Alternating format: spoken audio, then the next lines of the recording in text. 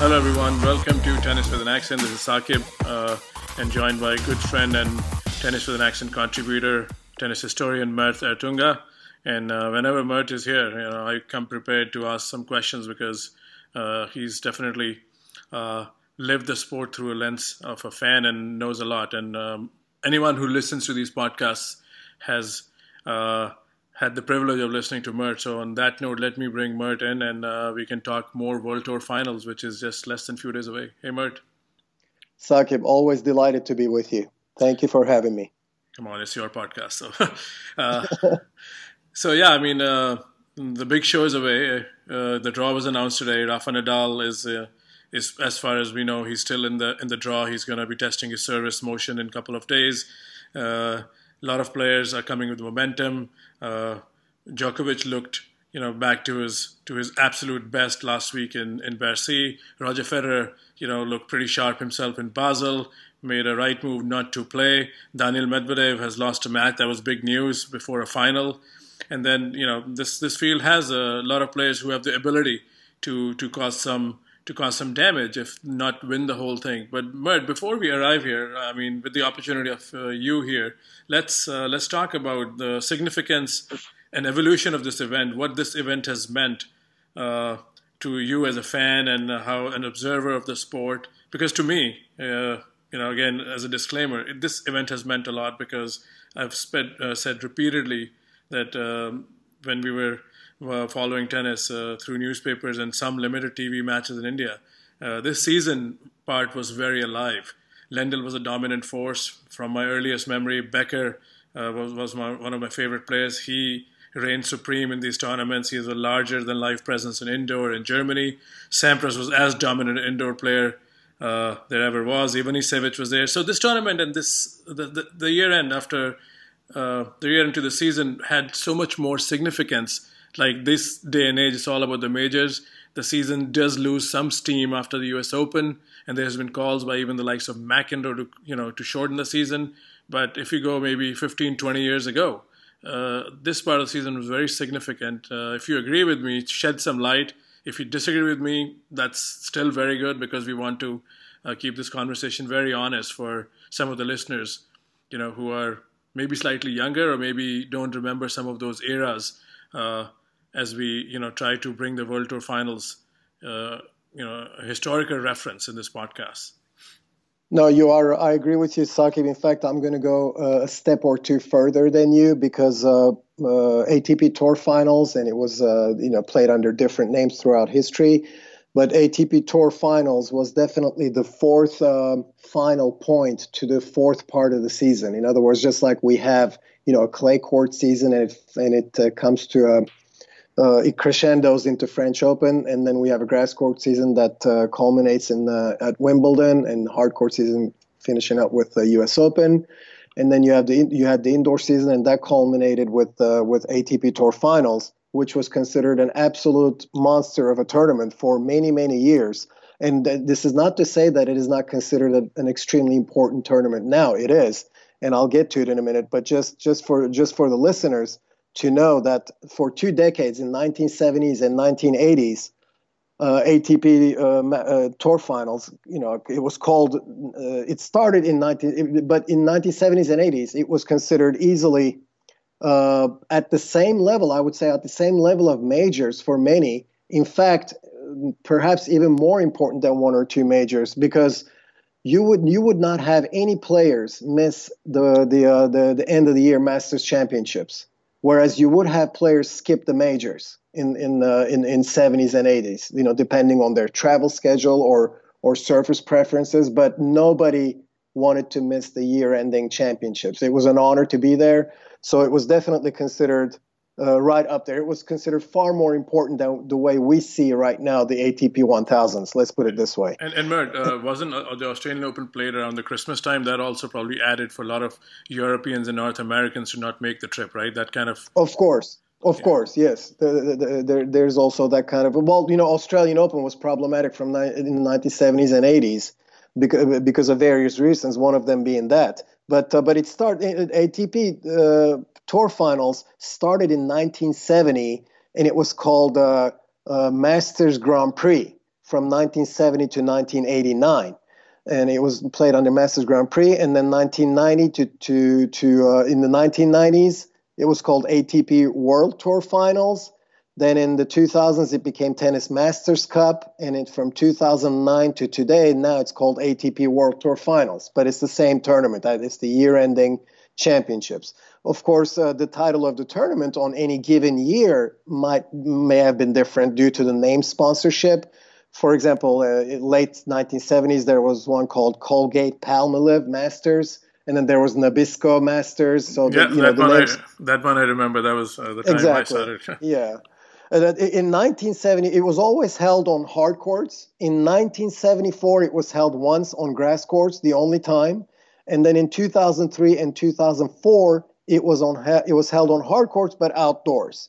But otherwise, it's been for 99.5% of the time, I guess, it's been held on indoor hard courts. And when it first started in 1970 and 71, it was a straightforward round-robin tournament, no semifinals and finals, and all matches were played 2 out of 3 sets.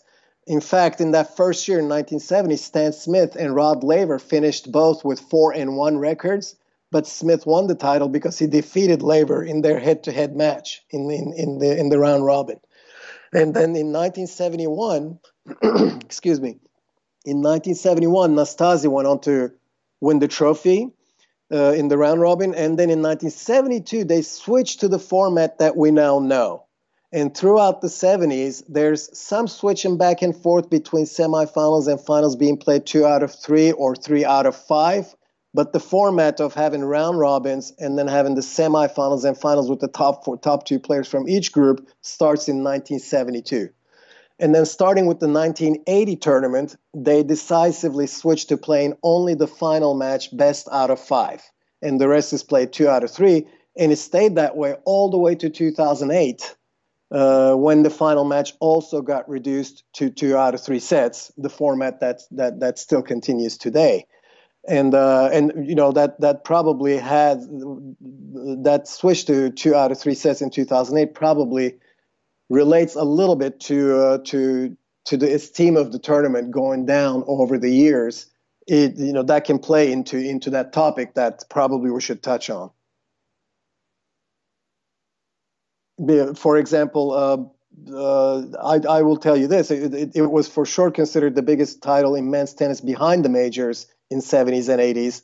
And at least by the players themselves. You would have, again, players skipping a major or 2 here and there, but they would all be present for the year ending. And I'll give you an example, an anecdote. After Borg beat McEnroe in 1979 in the semifinals, and it was a highly controversial match. We can talk more in detail for that. But Borg was asked afterwards how he felt about defeating his top 2 challengers, Connors and McEnroe, in that because he beat Connors in the round robin, 7-6 in the third, and then he beat McEnroe in that match, 7-6 in the third also. And Borg said that he still had a tremendous hurdle in front of him, and that hurdle was actually Vitas Gerulaitis in the finals. And as you know, Borg was largely he was undefeated against Gerulaitis. I can't remember their head-to-head record, but it was something ridiculous. And he never lost to Gerulaitis, but he still considered that a big hurdle. And when asked why, because he said he had not won Masters yet at the time. In 1979, he didn't have a year-ending Masters Championship title. And he went on to say, I have Roland Garros, I have Wimbledon, I helped Sweden to a Davis Cup title, I won Rome, and I have only 2 goals left, US Open and Masters. And he didn't even mention Australian Open. Yeah. So to make a long story short, that's how important the year-ending championships were considered in those years. And then throughout the 1990s and most of 2000s, the demarcation between ATP finals and majors in terms of significance became more distinct, but it was still considered as the most revered titles right behind the majors. Starting with the 2008 tournament, when the finals got reduced to 2 out of 3 sets also, and the concept of the big 3 started invading the tennis discourse from that point forward, and the push for the ATP 1000 titles due to their lucrative potential amplified. Because of all those reasons, I would say that the line between ATP finals and an ATP 1000 title has now become blurry.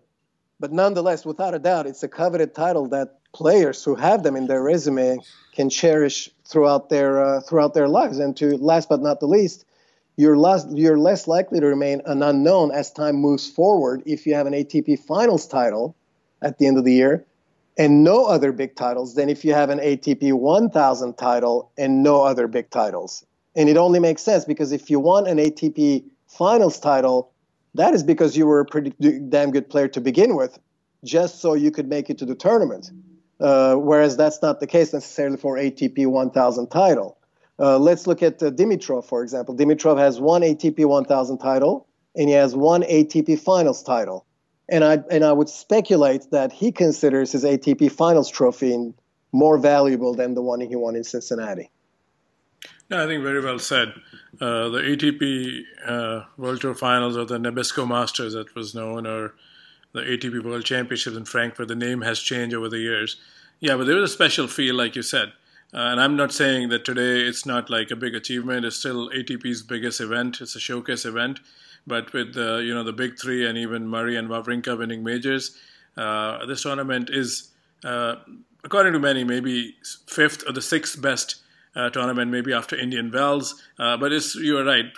More or less, it's more of an equal by many accounts. If we look at Twitter, where most of the tennis discussion takes place, the prestige, if not taken a blow, has definitely distanced itself, like you said, from the tournament's glorious past when the majors were viewed differently at the tail end of 70s or even the beginning of 80s when Australian Open was still in Kooyong and not played at Flinders Park. So let me just, climb back with you in time, and especially with your memories and some of the memorable matches you witnessed back in the day. And how much of that you associate with a very solid indoor season, because now indoor is an afterthought. After US Open, there is some prestigious events in Bercy and then lead up in Basel and Vienna, but it's not like the indoor season, the one even I remember from the 90s. It used to start from Sydney indoors in Australia, then go to Tokyo indoors, and then action moved to Europe. So bring out some of the matches, Mert. I mean, over the years, if not from every year, but some of the standout matches from the 70s and 80s that just were that produced some scintillating tennis, and it has stayed with you. Well, there are, of course, probably two or three that really, really stand out from the rest, and I'll get to those. But just to reiterate the importance of the ATP Tour Finals, which was back in the 70s and 80s called Masters Grand Prix Tournament. I'll bring up two matches. And the consequences of these matches in the year-ending championships carried over. In other words, they had long-term consequences. There was a 1975 incident between Ilie Nastase and Arthur Ashe. The match was played in Stockholm. It was a group match, actually, in 1975. And Ilie Nastase won the first set. Arthur Ashe came easily, actually, he won the first set. Arthur Ashe came back and won the second set 7-5. And then in the third set, Ashe is leading 4-1, and I believe he's up love 40 on Nastase's serve, so about to go up 5-1. And Nastase plays all kinds of antics, is about to serve, doesn't serve, asks Arthur Ashe if he's ready, asks the referee, are you ready? And then, some spectators say something to him. He won't serve, and he just plays clown for a good minute or so. And Arthur Ashe got mad and left the court. In other words, he's up. He just packed up his rackets and left. And later, the line apparently was that as he's leaving, he said to the referee, "I don't care. I'd rather be disqualified than lose my self-esteem." Maybe he was that mad with Nastase's antics. And what happened? Here's the funny thing: a decision was taken late at night. They had hours of deliberation. And because of pressure of how Nastase behaved, they could not bring themselves to call Nastase the winner of that match. And I'm sure there was some pressure from the Players Association, the American side too. And they actually declared Arthur Ashe the winner of that match, believe it or not. And what is even more ironic is that Nastase went on to win the tournament, completely dominating Vilas in the semis and Borg in the finals in straight sets.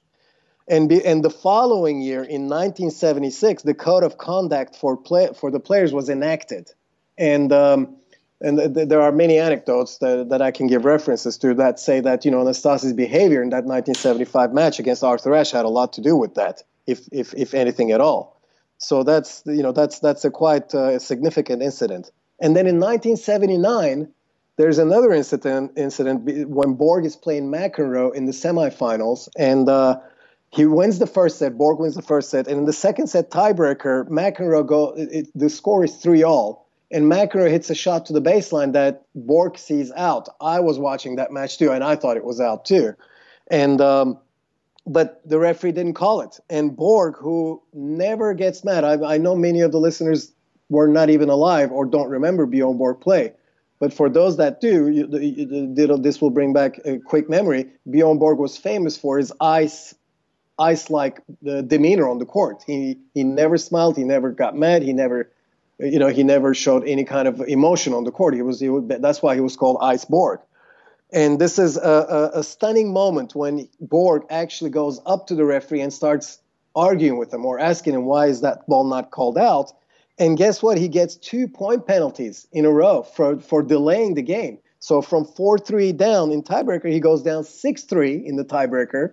And he finally goes back out to play, and he loses the tiebreaker. And it was such a stunning moment in tennis history to see Borg be the victim of the new point penalty system that just got reinstated a few months before. And he was the first victim out of all people when everyone was expecting someone else to be it. And but guess what? Bjorn Borg still came back and won that match. In other words, he recovered from that disappointment, and he won that match in the third set. So so that's another important incident, unforgettable incident, so to speak. Now, of course, these were not particularly fantastic matches. To answer your question directly, in my opinion, the two best matches that I've seen were the Boris Becker, Ivan Lendl 1988 and Sampras Becker 1996. Becker lost both matches. As a huge Boris Becker fan, I mean, yes. The 96 match just stayed with me for the longest of times. And the 88 match, you're right. Both match also had some very, weird similarity. Both match had the last rally was a very long, I think 36 or 38 shot rally. And I believe the 88 one ended with a net cord falling on Lendl's side and Becker raising his arms. And Becker actually won that match. I correct myself. Becker won that match. Yeah. He hit a backhand drive, and it hit the net and dropped over. And you're right, it was 33rd or 34th point. It was 6-5 point in the tiebreaker of the fifth set. Mm-hmm. And Ivan Lendl, Lendl had a ton of chances to win the second set. He was up a break more than once. He was up a break in the fifth set.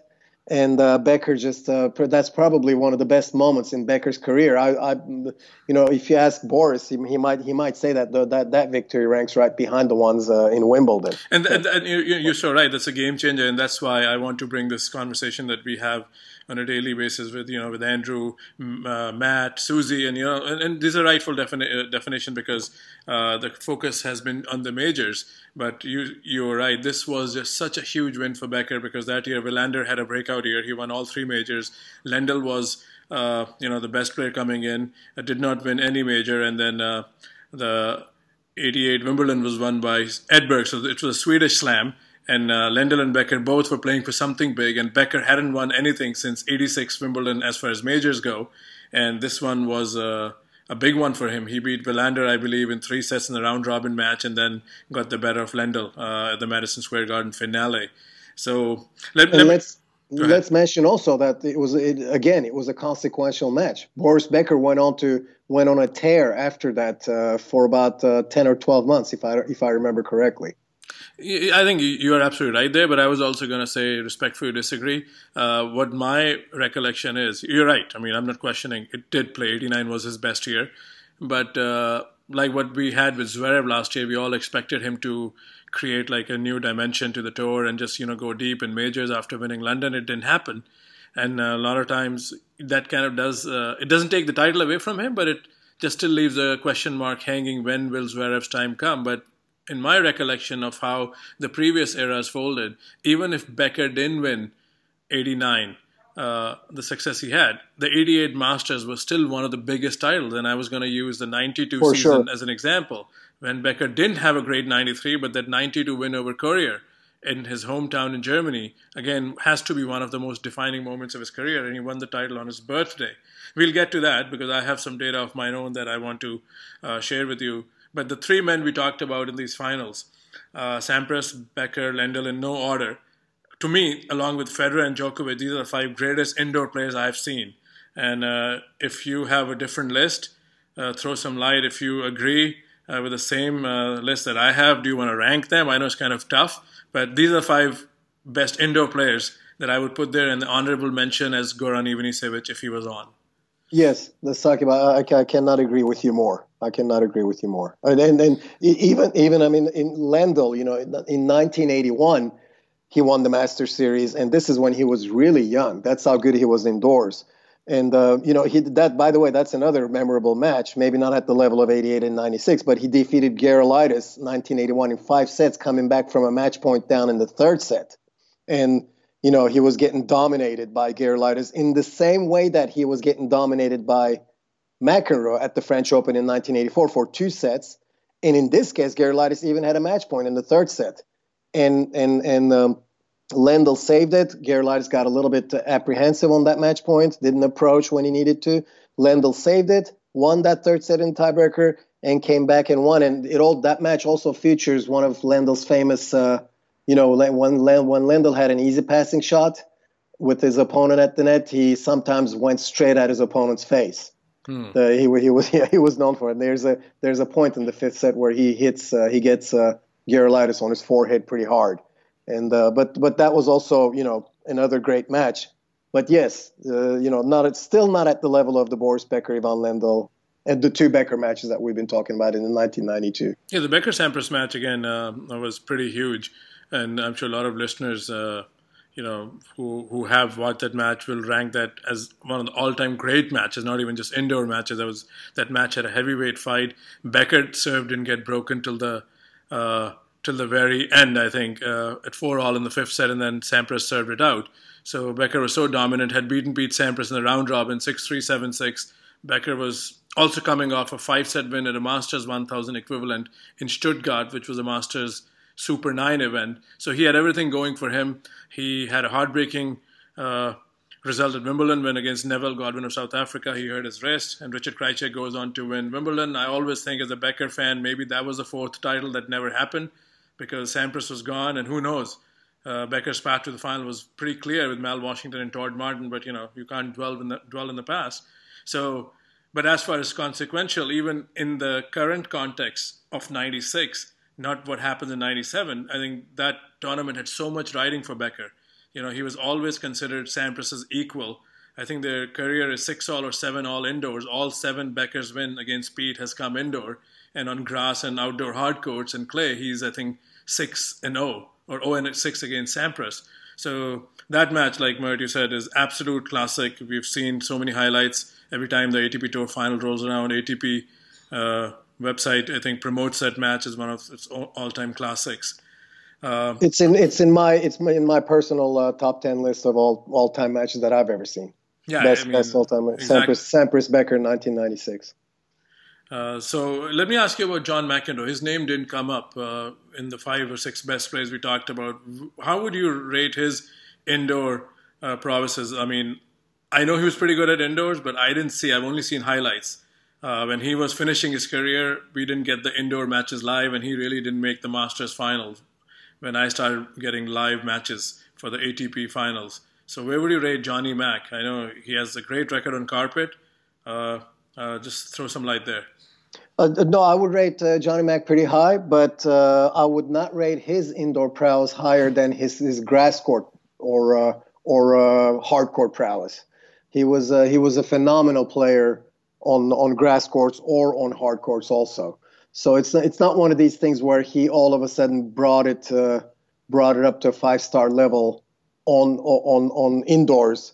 Not that he didn't bring it up to a 5-star level outdoors, but the players that we just talked about, I believe, can day in and day out bring it to a 5-star level indoors. And Johnny Mac didn't do that. He had some off indoor tournaments. I would have to go back and look at the scores in some of the tournaments, but I know that he did not have a dominating record against his top rivals indoors, even though some of them were not necessarily as much attackers as he was in terms of game style.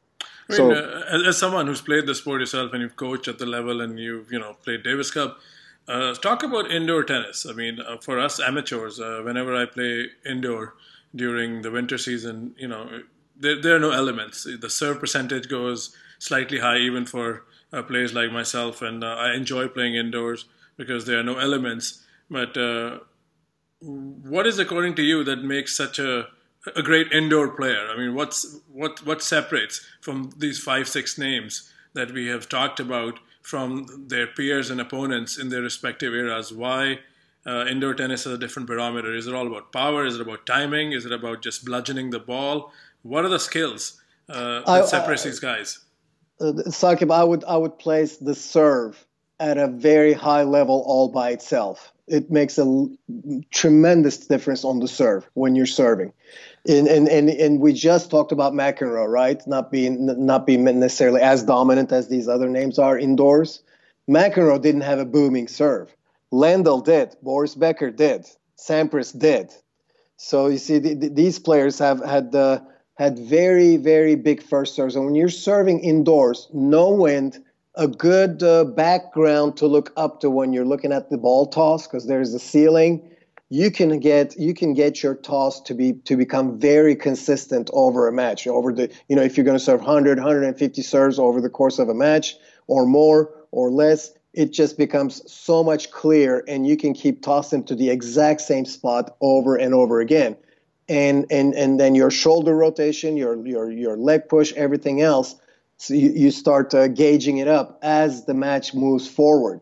And that's why sometimes some players will start serving even better second set, third set than they did in the first set. So in my opinion, the serve makes the big difference indoors. The fact that there's no wind also is a good one for attackers, because most attackers need to time the ball correctly. They like to take the ball early, or they have to move to the net and hit floating balls in the air. And you do not want wind to be moving that ball around when you're running for a floating ball. Or you don't want the wind to move the ball around when you're tossing it up. If you have a high ball toss like Ivan Lendl did, you definitely are at an advantage indoors versus outdoors. So yes, I would say that these are the main differences. But I would keep going back to the serve being the biggest difference. It makes a big difference for a big server when they get to serve indoors. So the carpet, right, which was used as a big surface indoors, I think in late 80s and maybe even early 90s. It's supposedly low bouncing, so low bouncing, super fast, and don't scratch your knee. Don't get your knee scratched on it. It'll bleed forever. So how much of the net play was such an important aspect of anyone's toolkit?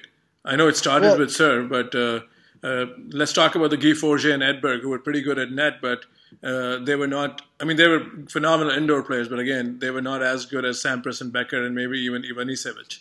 Yeah, I'd go for Edberg. I'd go back to the serve. Edberg didn't have a booming serve. He just placed it well. He had a good first serve percentage. His prowess was more in his net skills more than his serve.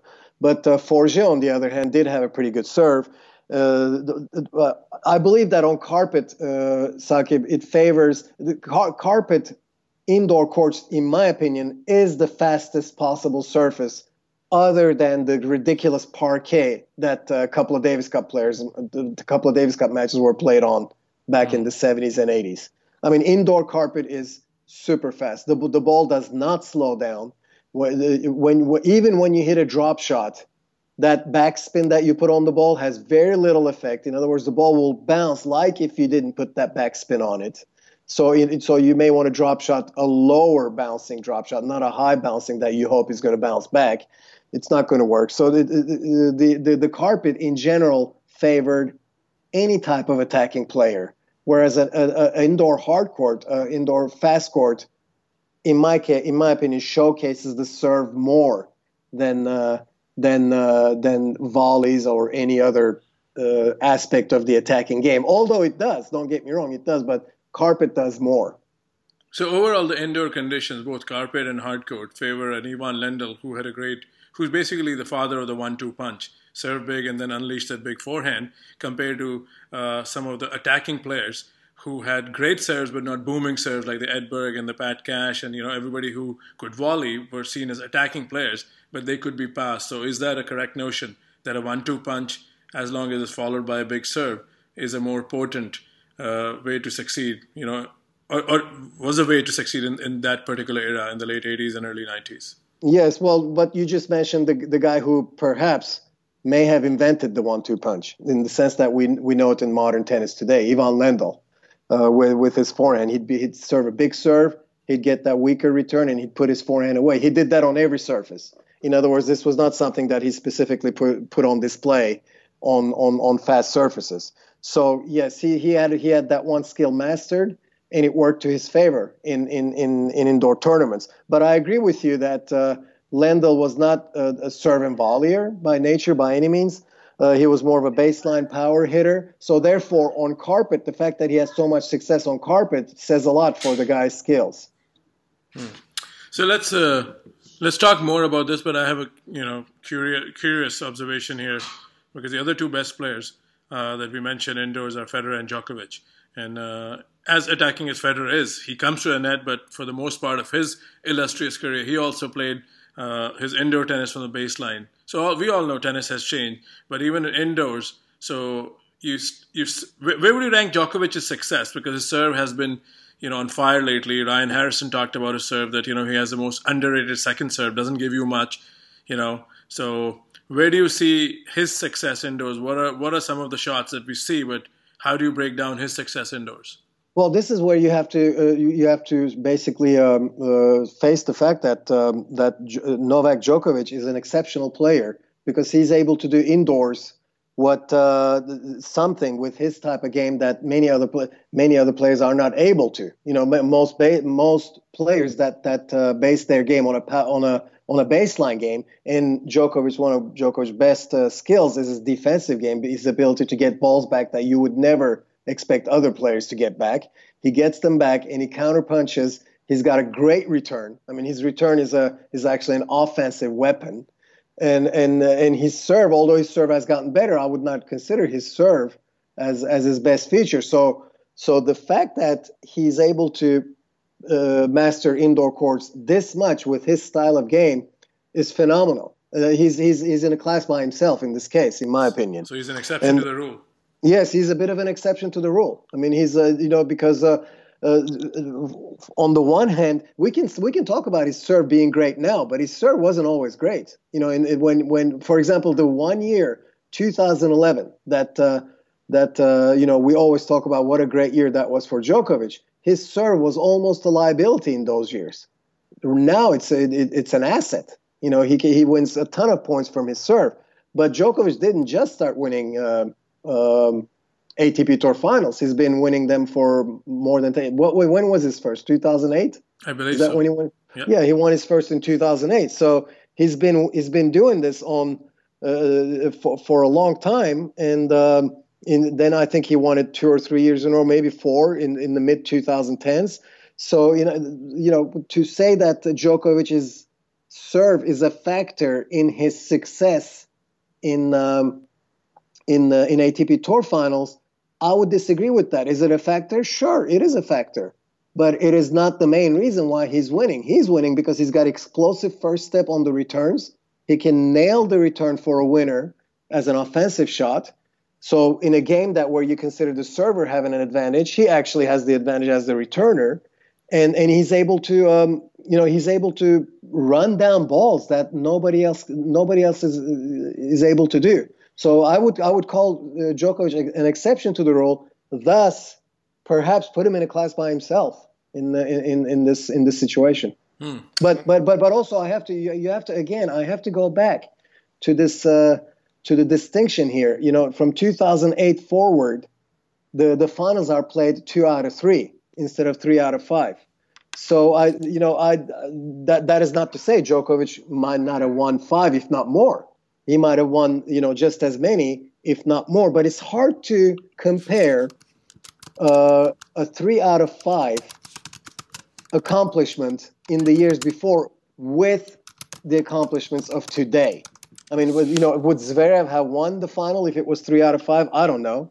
You have to take all these things into consideration. Imagine, Sakib, to make my point clear here. Imagine that majors all of a sudden starting 2020 went to 2 out of 3 all the way through in men's.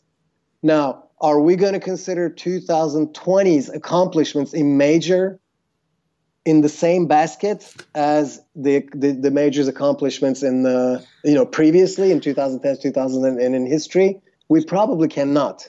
So the fact that it goes down to 2 out of 3 sets brings a little bit of a different flavor to comparisons. Not to the accomplishment itself. Djokovic's accomplishments is still phenomenal, but it's hard to compare. I can't really say what would have been the situation. I'm looking at those matches we just mentioned. Sampras Becker, Boris Becker, Ivan Lendl, Gerulaitis in 1981.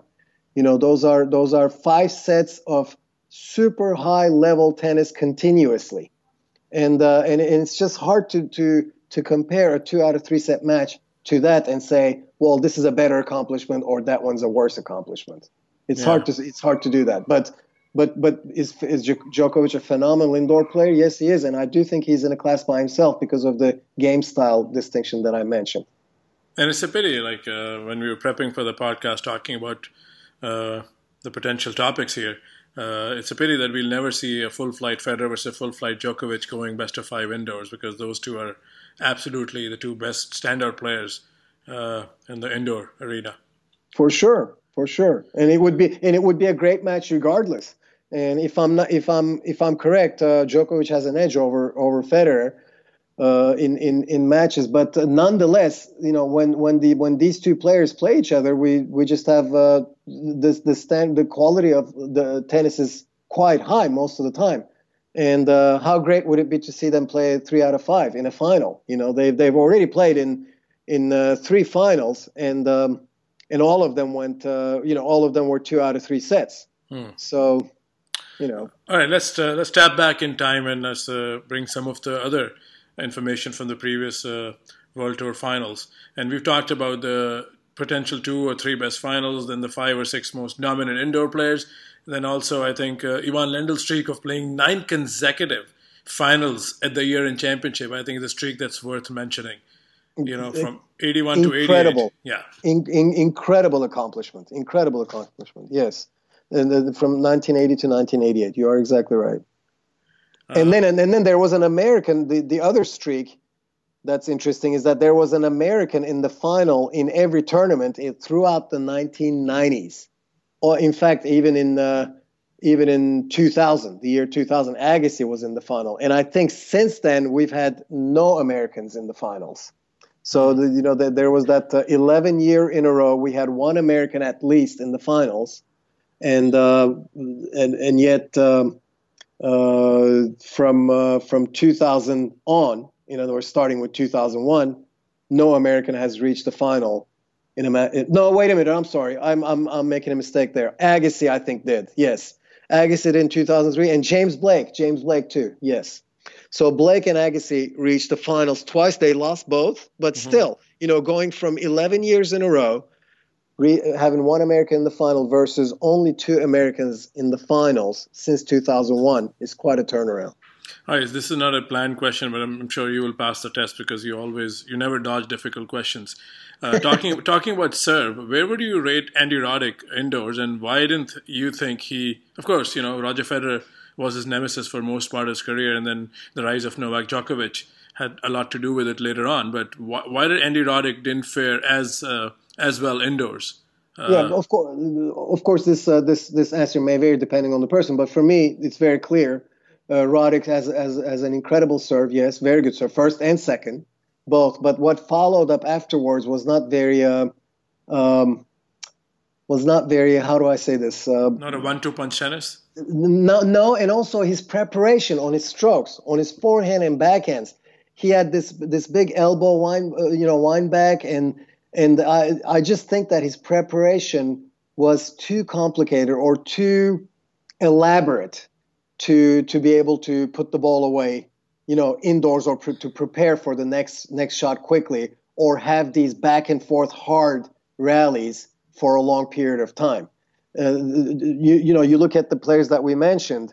Edberg. Yes, Edberg also prepared with his elbow, but Edberg prepared incredibly early, and it was a very systematic, almost an artificial practiced preparation that he could do like a machine over and over again on both sides.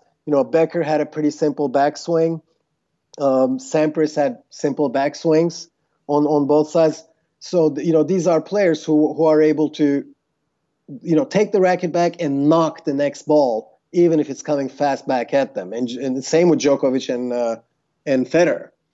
Whereas Roddick had these kind of an unorthodox preparations on his ground strokes that did not do him justice following his serving indoors. Let me bring Roddick's contemporary, one of my favorite players, Marat Safin. His window of excellence is much shorter because of his inconsistent career and also the injuries that plagued it.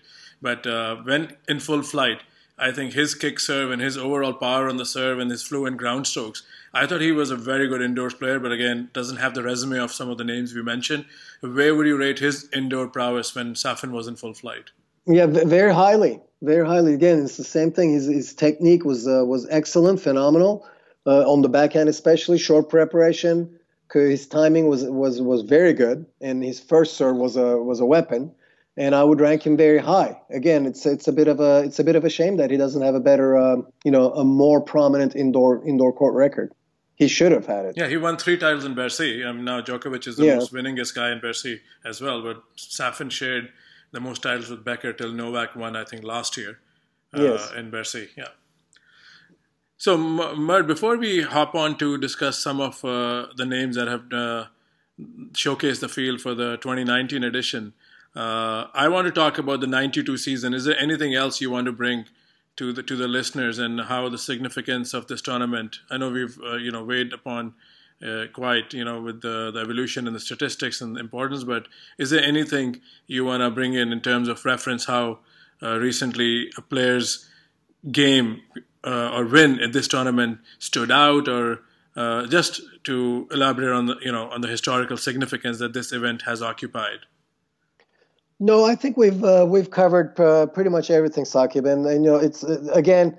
I personally wish that the final of the event, the last match of the year, in other words, would go back to being 3 out of 5 sets. And I just don't think that we will have. I think the memorable matches, we just counted the memorable matches. They were from the 80s and 90s. Yeah. And there were a couple of 5-setters in 2000s. Federer played an Albanian, but the level of tennis throughout the 5 sets was not at the level of these other ones.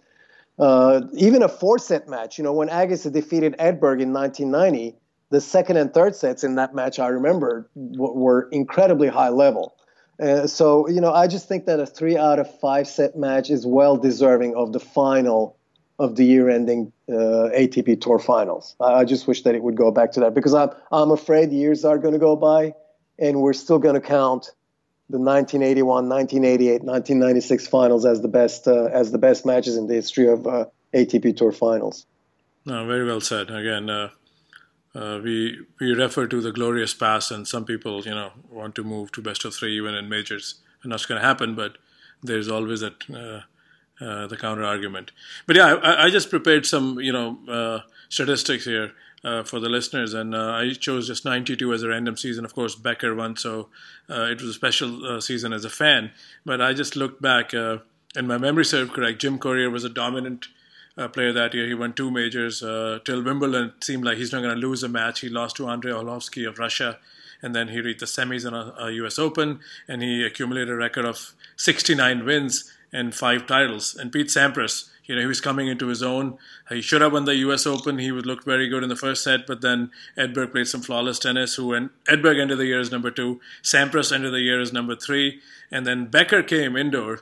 His season was always Wimbledon, and then indoors. He was a decent hardcore player, but his career has had more lopsided losses to the likes of, not journeymen, but, lower ranked players. And, he would always play from the baseline and get sorted out in US Open and Australian Open. But it was the indoor season where you could count on him. And the tournament finals had moved to Germany. So it just coincided for him playing his best, and he was the man to beat. And 92 was pretty significant. He won 52 matches for the year, and he won 5 titles. And the 2 titles came at the very tail end when he beat Goran Ivanisevic twice in 3 weeks to win Bercy, and then semifinals of the ATP Championship in Frankfurt, which I believe is one of the top 3 indoor matches that I've ever seen. It was just roulette tennis, Ivanisevic at his best, and Becker doing those, shoelace diving volleys. That was the difference between the two, that Becker could volley and, had a better first serve percentage in tie breaks, or his aces counted more than Goran's aces. Goran would serve aces throughout the sets. So the point I'm trying to make is the tail end of the season, you feel like a broken record here that I'm saying it again, but it had so much more meaning. A guy like Becker's caliber would come alive in the last 2 months, and nobody held it against him. Well, you didn't win a major. Of course, as a fan and of course as a follower of the sport, you will always measure majors. But the weird obsession, not weird, but the healthy obsession we have with the majors now started from Sampras, taking over Roy Emerson, and now in the Federer, Nadal, Djokovic era, it's taken it to a whole different level. Nothing else matters. Everything is a distant second. So yes, exactly. And just to make it clear to our listeners, the year-ending ATP Tour Finals is still it's still probably by the players themselves. Okay, at least the ones who get to participate in it. I'm sure it's still considered the biggest tournament behind the 4 majors. Okay, by the fans it may not be, but by the players themselves, to participate in the year-end ATP Tour Finals has to be the next best accomplishment, other than perhaps winning a major. Okay, but from the fans' perspective or casual watchers, probably now it stands at a same level as ATP 1000, or maybe 1 or 2 ATP 1000 tournaments may even be considered more important, like you said earlier in the podcast. But so we're not denying that it's still a very important tournament. It is just not where it was for 30 plus years. If you're considering players' records across generations, you have to consider the importance of the tournament, and the fact that a guy like Lendl can play 9 ATP Tour final matches in a row is incredible accomplishment. It would go right up there with the best streaks in tennis. No, without a doubt. That's Lendl's 8 finals in New York, and there's 9 finals at the Madison Square Garden. That's just stuff of legends. So, with all due respect, and on to the past, let's talk something that's going to happen in a few days. Daniil Medvedev is someone we've discussed quite a lot in the last few months, rightfully so. And you said, you want to see him do well post-US Open. He won in Petersburg, and then he won in Shanghai. And the Bercy loss, it could be a blessing in disguise that, he probably could, maybe he's rusty coming in, but at the same time, a loss like that could serve him well. So what do you see of him as an indoor court player, and how do you measure him coming in this tournament? Is he one of the men to beat? Is he a legit top 4 in this tournament for you? Yes, he is. For me, he is. In fact, I consider his accomplishments in the second half of this year as one of the best 5 or 6 months period that I've seen anybody have. And he's doing it as a first timer. He's not doing it as someone who's been to the top and having another great year or having a good 6 or 7 month period. What he's done is absolutely incredible. What happened in Bercy should have happened a lot earlier if this was a normal situation. Okay, the normal in quotation marks. In other words, what he did is superhuman almost. The fact that he didn't suffer, any early upsets prior to Bercy, to me, is what confirms him as a newcomer into the elite of tennis. So yes, at this point, because of what he's been able to accomplish, even after U.S. Open, I'm putting him right up there as as one of the top 4, and I do expect him to do well here. And I do believe that Medvedev should be the biggest threat to Big Three. I mean, he's proven it. It's not just one tournament, two tournaments. It's been a few months now. If he stays healthy, But I do consider him to be a major threat in this tournament. Yes. Okay. And his rivalry with Steph Tsitsipas is the talk of the town because the two are clearly not friends, and I think the sport can use this kind of edginess, which has been missing in the Big Three era, where there has been instances here and there, but it's usually been clouded with pure tennis and respect. So, one, are you excited with this prospect of Tsitsipas and Medvedev exchanging at the bigger stages? And secondly, from the coach's corner point of view, what does Tsitsipas have to do? He's played some spectacular sets, but he hasn't delivered the knockout punch to seal the match. So what is the missing link here for the Greeks' game plan against his Russian opponent, where he's fallen short 5 times, I believe now? Yeah, it's a very tough matchup for Tsitsipas. But going to your earlier question, am I excited for this matchup? Yes, I am. If both of them play well, it will be great. And personally, I don't think their previous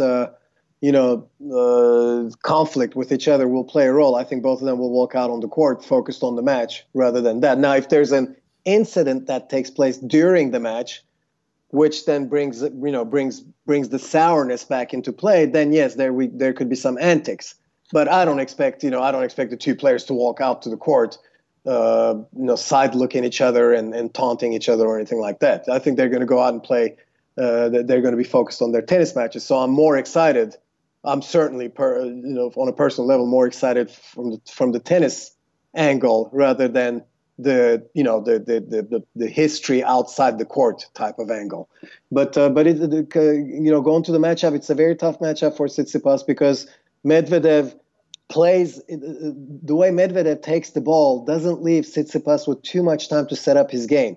We like the fact that Tsitsipas is an attacker.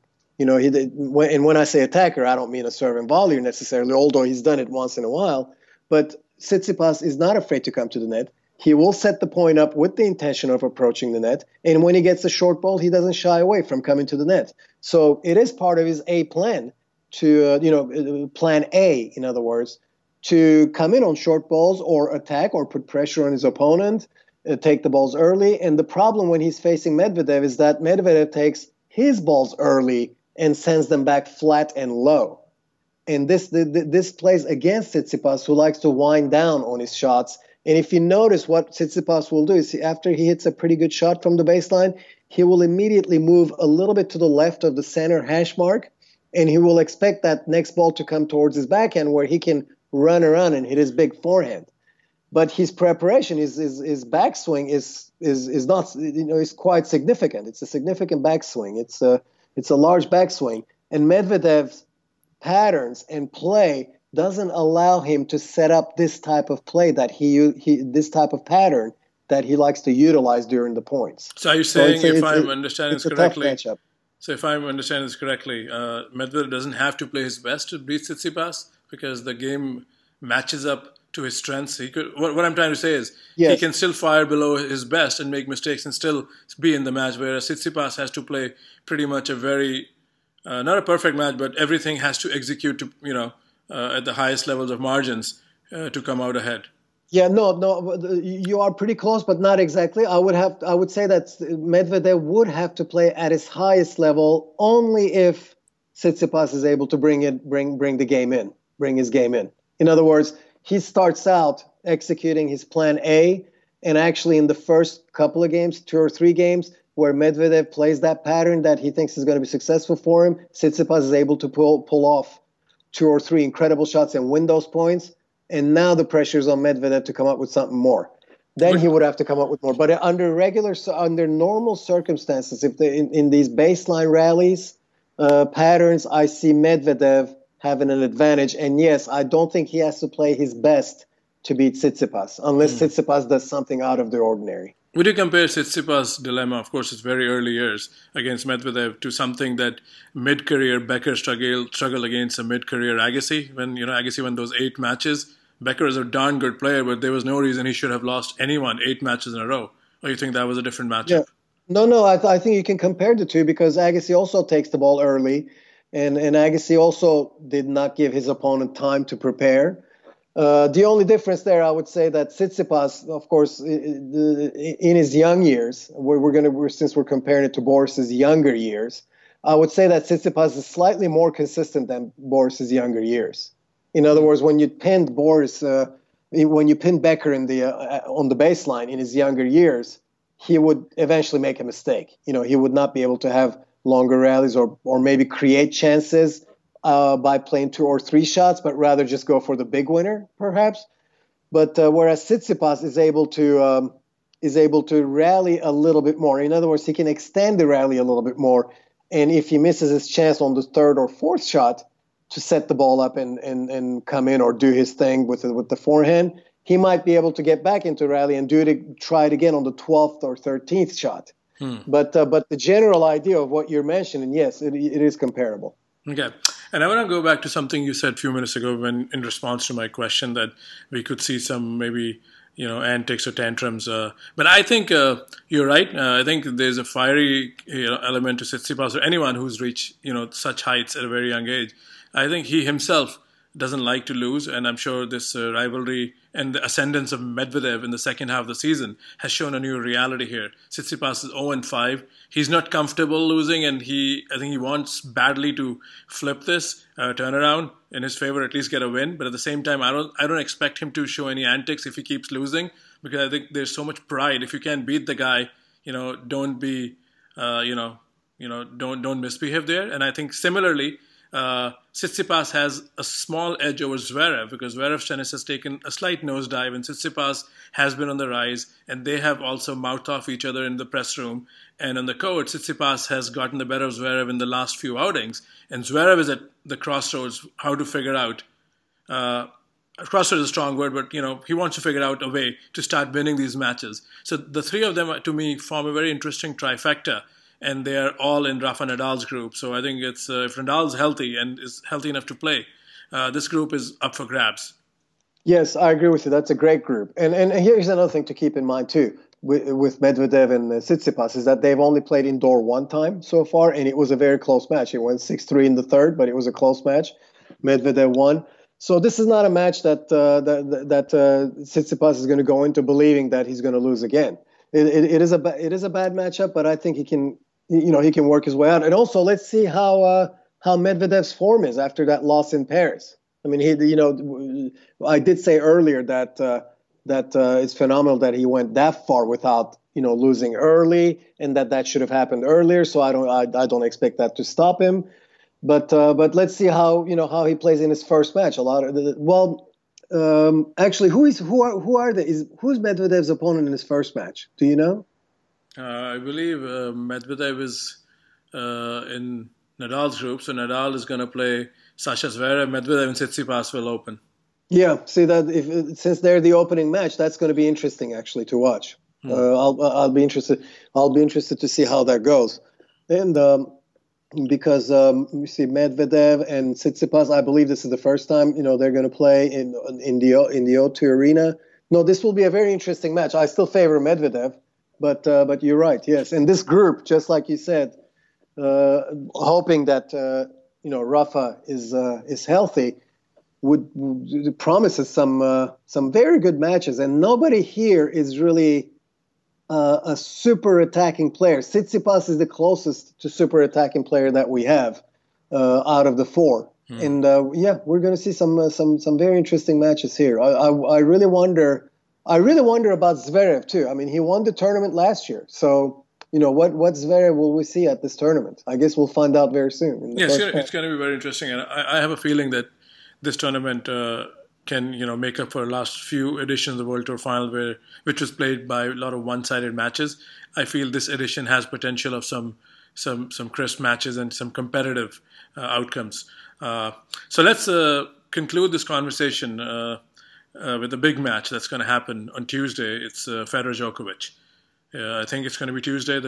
Usually the two winners of the first match, and it's a bold prediction. I think both can win the first match on Sunday. I think then they'll play on Tuesday. And Federer has gotten the better of Djokovic at the round-robin stage, but then he has lost Novak in the final in 2012 and 2015, and in 2014 he didn't play. So we know, they're really familiar with each other. They played a great indoor match in Bercy last year. but now they haven't played since the famous 2019 Wimbledon final. So preview that match for us, what you have seen in Basel and what you've seen in Bercy this Sunday. Yes, I would like to see how they play on Sunday before really previewing the match on Tuesday. But one thing is for sure, Djokovic will go out to the court being the favorite on paper. I mean, clearly he should be the favorite. He's got an edge over Roger at the O2 Arena in the ATP World Tour Championships, and also ATP Finals. And also he's got an edge over him over the last 5 or 6 years on most of the matches on big stage. So I'm going to favor Djokovic in that match, but I would like to see how they each come out on Sunday and perform, and then go from there. Because Roger took last week off, so let's see how he plays against Thiem. I'm going to assume that he the first set against Thiem is going to tell us a lot. And also, one other thing that I would like to see is how Berrettini does against Djokovic. Berrettini is not going to be necessarily an easy opponent. He can flatten out the ball and hit balls back early. If Berrettini mentally, goes out to the court with the belief that he can do well in this tournament, then he's also a very dangerous player. But just going back to your question, I'm going to put Djokovic the clear favorite on paper. Mm-hmm. And then we're going to have to see how Federer's first serve goes. I mean, he's going to need his first serves. I mean, Federer has made a career of bouncing back from difficult, heartbreaking situations. But do you think that there's going to be some scar tissue from the Wimbledon match if, say, Federer is serving for a set against Djokovic? Or, again, all speculation, but I don't think so. He's probably shaken it off. But any residue of that match? I don't think so. This is a different match. Federer has shown many times he shakes things off very quickly. He's had this type of disappointment before in the late 2000s and early 2010s, where he lost important matches from match point up or one game away from winning the match. And then he comes back in 2012 and, has a good year, goes up to number one. Then similar things happen afterwards. And then he comes back in 2017 has a good season. I think, this is one area that, in my opinion, Roger has zero concern in his head. All right, Mert. So I think we covered quite a lot. Thanks for doing this. It was, as usual, I enjoyed it. Hopefully anyone who tunes in enjoys your historical references on how the tournament has evolved and some of the insights on what makes a great 1-2 punch, why Andy Roddick didn't play. So we covered, quite a lot here. Novak Djokovic is the man to beat. The tournament starts Sunday, 4 days, hopefully from when the podcast is released. Segment 2 will be with Matt Zemek, where we'll be talking about Ash Barty and maybe even cover upon Dominic Thiem's resurgence as a hardcourt player. Hello, everyone. Welcome to the second segment of the show. Matt Zemek is in the house, and we have a lot of WTA action to talk. Ash Barty has been victorious at the year-end championships. On that note, let me bring Matt back to the podcast. Hey, Matt. Hey. So I know we did a mini preview of this, and you've written for Tennis with an Accent for Ash Barty's win. And we also talked about how Barty is one of the three marketable new stars on the WTA side. So let's wrap this around with the season finale. One, was this win, on the cards for you? Was she one of the favorites given how slow the surface was? And we also find out this is a pretty slow surface to play on. But overall, what does this kind of a win do to her credentials with different surfaces that are on offer for the WTA? Well, it's a complicated question, Saqib. It has to be picked apart into several different strands or components. We have to, first off, Barty deserves an enormous amount of credit because a lot of people doubted her ability to stay at the very top and comport herself I'm not talking about mannerisms. I'm talking about, results and just doing well on a consistent basis. A lot of people doubted that she could be a steady, strong player at the very top of the women's game. And at least in the remainder of 2019, after she attained a world number one, she has acted like a world number one. And when I say that, we need to keep in mind that, this is the modern WTA is not like the 1980s or the 1990s, in which you had dominant number one players who would stay at number one for several years and would win gobs of big titles. This is not Chris and Martina. It's not Steffi and Monica Seles. This is a different era, and we need to only look at 2017 and 2018 for examples. It's also not the Serena Williams golden age anymore. As soon as she became a mom, that ushered in a different era of women's tennis. So the number ones now, after Serena became a mom, number ones aren't these transcendently dominant players. They are like Simona Halep, who was the year-end world number one in 2017 and 2018. Not winning 3 majors, not making 4 major semifinals and 3 major finals in a year, and winning 5 or 6 titles. Number ones right now in 2018, 2019 aren't like that on the WTA tour. We see the balance, we see the parity, we see the depth, where results basically turn over. There's one group of players in one tournament, and then there's a very different group of players, playing for the title at the next big tournament, and it has continued that way throughout 2019, and it was true pretty much to the end. So we shouldn't expect a number one WTA player today in this new era after Serena Williams' motherhood. You should not expect a number one player to be dominant the way Serena was, or to be dominant other great number one players were. You pick your spots. If you can, you're going to go through some bad cycles, but if you resurface every few months, winning an important tournament or going very deep in a tournament, that's basically a number one standard. So let's compare Barty's 2019 to Halep's 2018. Went deep in a lot of tournaments, made a lot of semifinals, but didn't win a ton, but picked off a few important events, won a lot of matches, and basically was better than her peers. We're measuring this against peers, not against the historical standards of Chris, Martina, Steffi, Monica, and Serena. So we need to understand that about Barty. And now the other main point I want to emphasize, Sakib, on a different level, is that the Shenzhen WTA finals were a disaster. And we were all hoping, we meaning people who follow global tennis year to year, we were hoping that the Shenzhen court would be a lot faster than the Singapore court, and yet it seems as though it was not only the same court, it might actually have been worse. And I recall looking on Twitter, Reem Abulel dug up a quote from Belinda Bencic, who retired from her semifinal against Alina Svitolina at the WTA finals, and Bencic just said, this court it's not just that the court's slow, but it's gritty, so it's hard to move. Your feet get stuck. And that's just absolutely terrible for joints and knees and the body parts that need to be able to move fluidly on a court. Why is tennis creating courts that make it easier for players to get injured? Not just the slow quality of the court, but the gritty quality of the court. I think it was compared to sand by some players. So how can tennis be this bad? How can tennis be this irresponsible? And so we're left with the reality that, as much as I've just given Barty lavish and substantial credit because she deserves every bit of it, we also have to acknowledge that this was an injury-depleted tournament.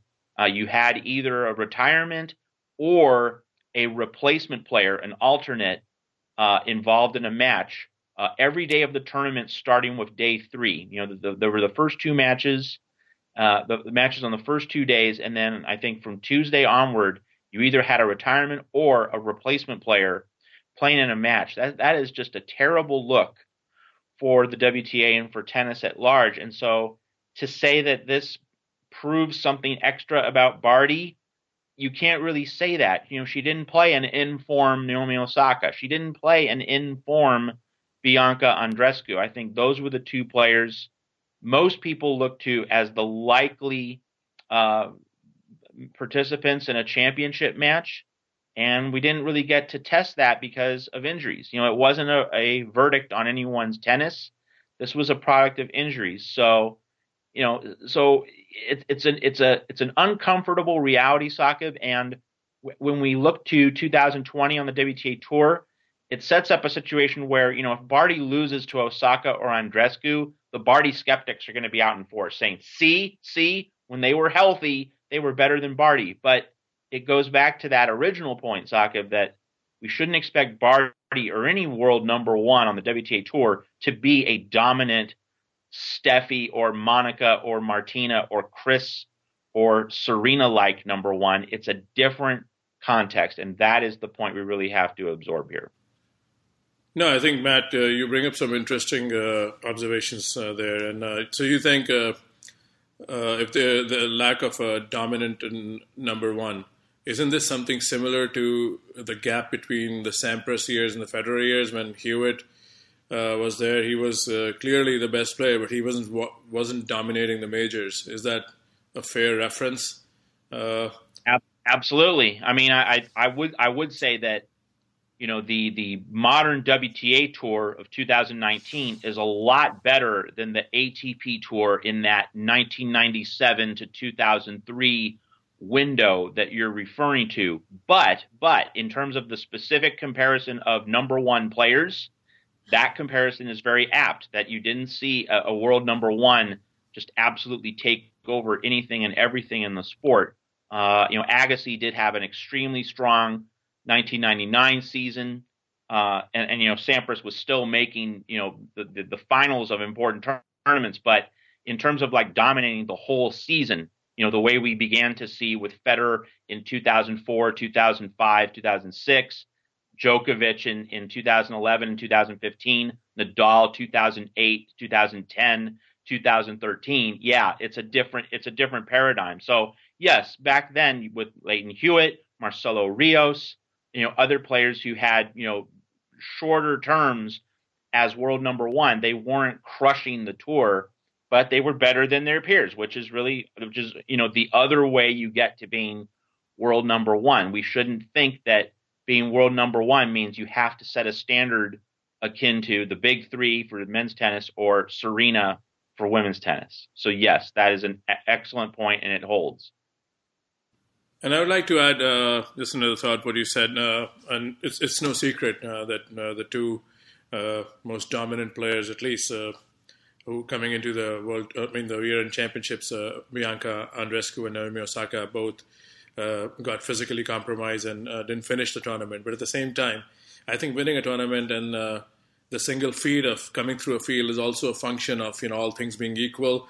And like you said, Ash Barty does deserve full credit because she also had to deal with the same grittiness of the surface. It's very unfortunate that a lot of reserves were used for this tournament, and WTA should look into improving the surface. But at the same time, I slightly disagree. It's also similar to the blue clay in Madrid. It wasn't a great surface, but then Federer and Barty reached the final.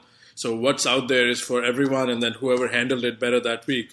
And then you gave a lot of props to Ash Barty. So there is no disclaimer there for me, or no asterisk in her win. Not that you said it, but if she has to beat Bianca and Naomi next year, so be it. But and if she even loses to them, I don't think we should go back to this week as, okay, they didn't make it, and because she still had to play all 5 matches and come through. That's what I'm trying to say. Absolutely.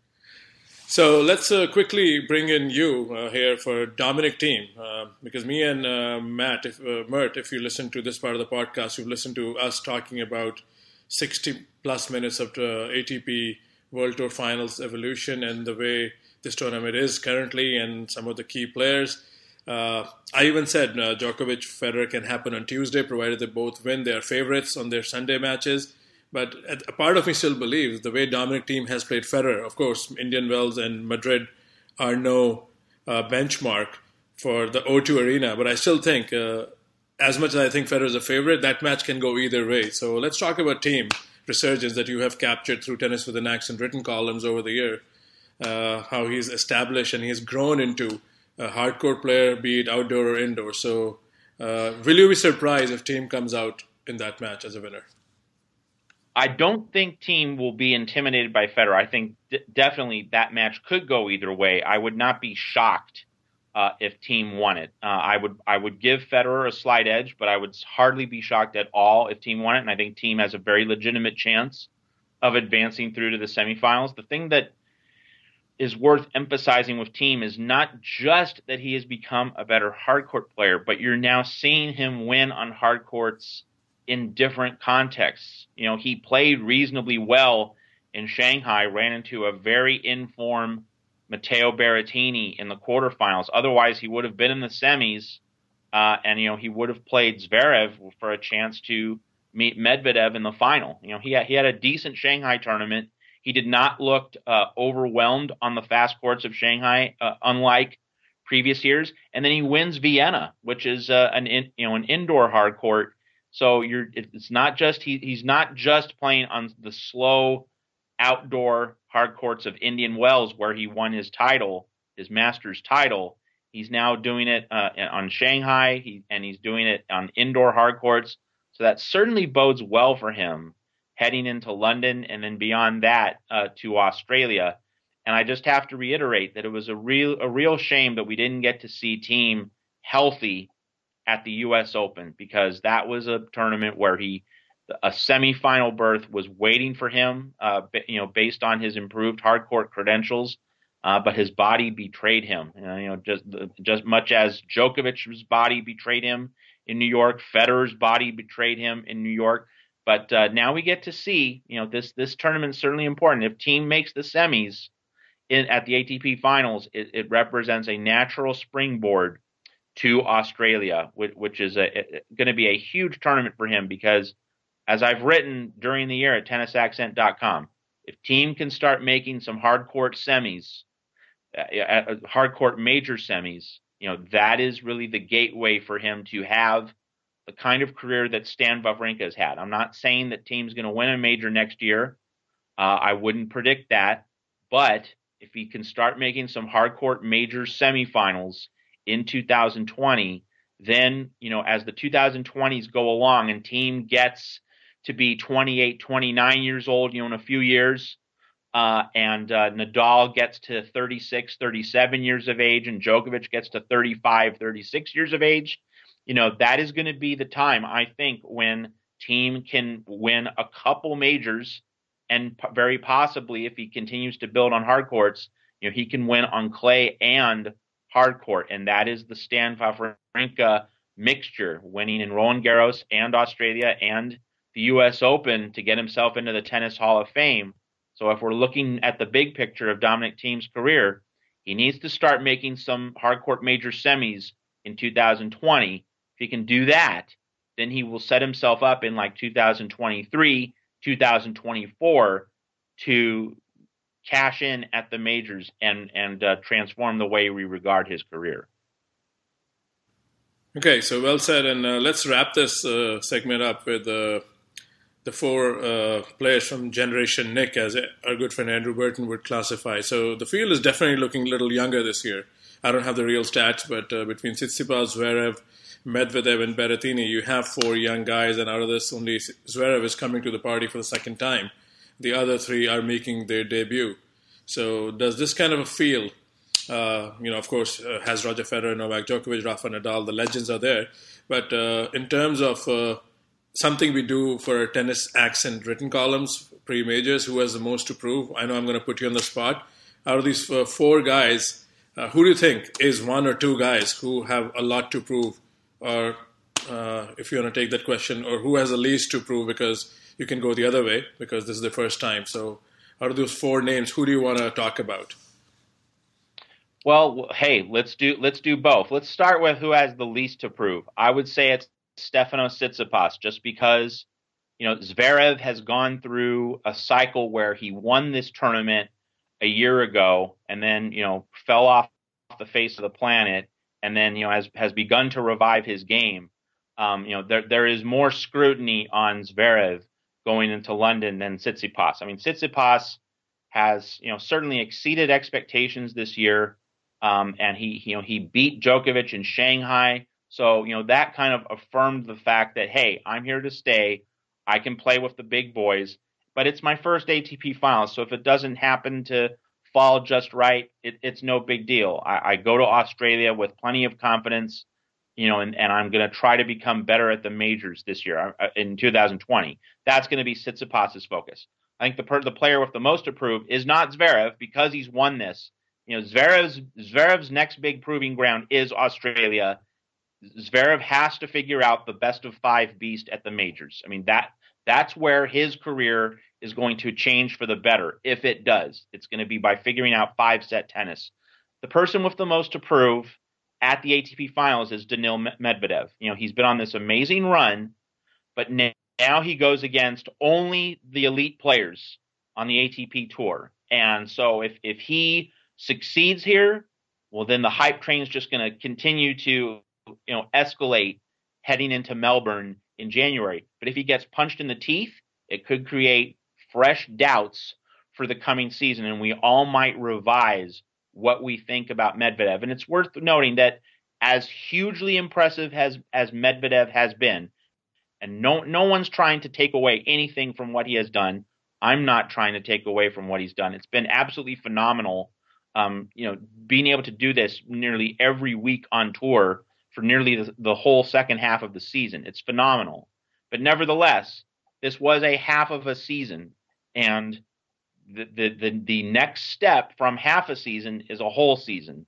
And so that remains to be seen with Medvedev in terms of how he fares over a block of 12 months rather than just 5. So this ATP finals is going to determine, how 2020 sets up for Medvedev. Is he going to be refueled after his early loss in Bercy, or is this going to be a time when he runs out of imagination and ideas?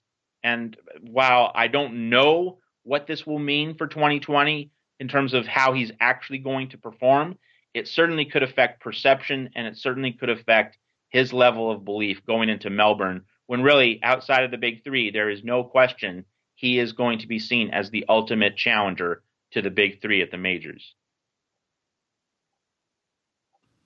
All right, so Matt, I think we covered quite a lot here, and hopefully everyone who tunes in to listen to this podcast will enjoy the conversations that led to this episode and the material that was covered. And feel free to drop a disagreement or even a retweet if you endorse something, and let's keep the conversation going at Tennis with an Accent. More coverage this week coming from our unit, and Matt can talk about what's in store for the written content. I know he's a busy man writing and covering more college football, but tennis never takes a backseat, especially when there's a big tournament, and Matt Zemek will be on it. But let me put Matt on the spot once again if there's anything in store here. Oh, well, we're going to wrap up this week several WTA players' seasons at tennisaccent.com, and then we're going to load up with ATP finals coverage as well in the coming week. All right, on that note, it's Sakib and Matt signing off. We'll be back with another episode in a week's time. Thanks for listening, and bye for now.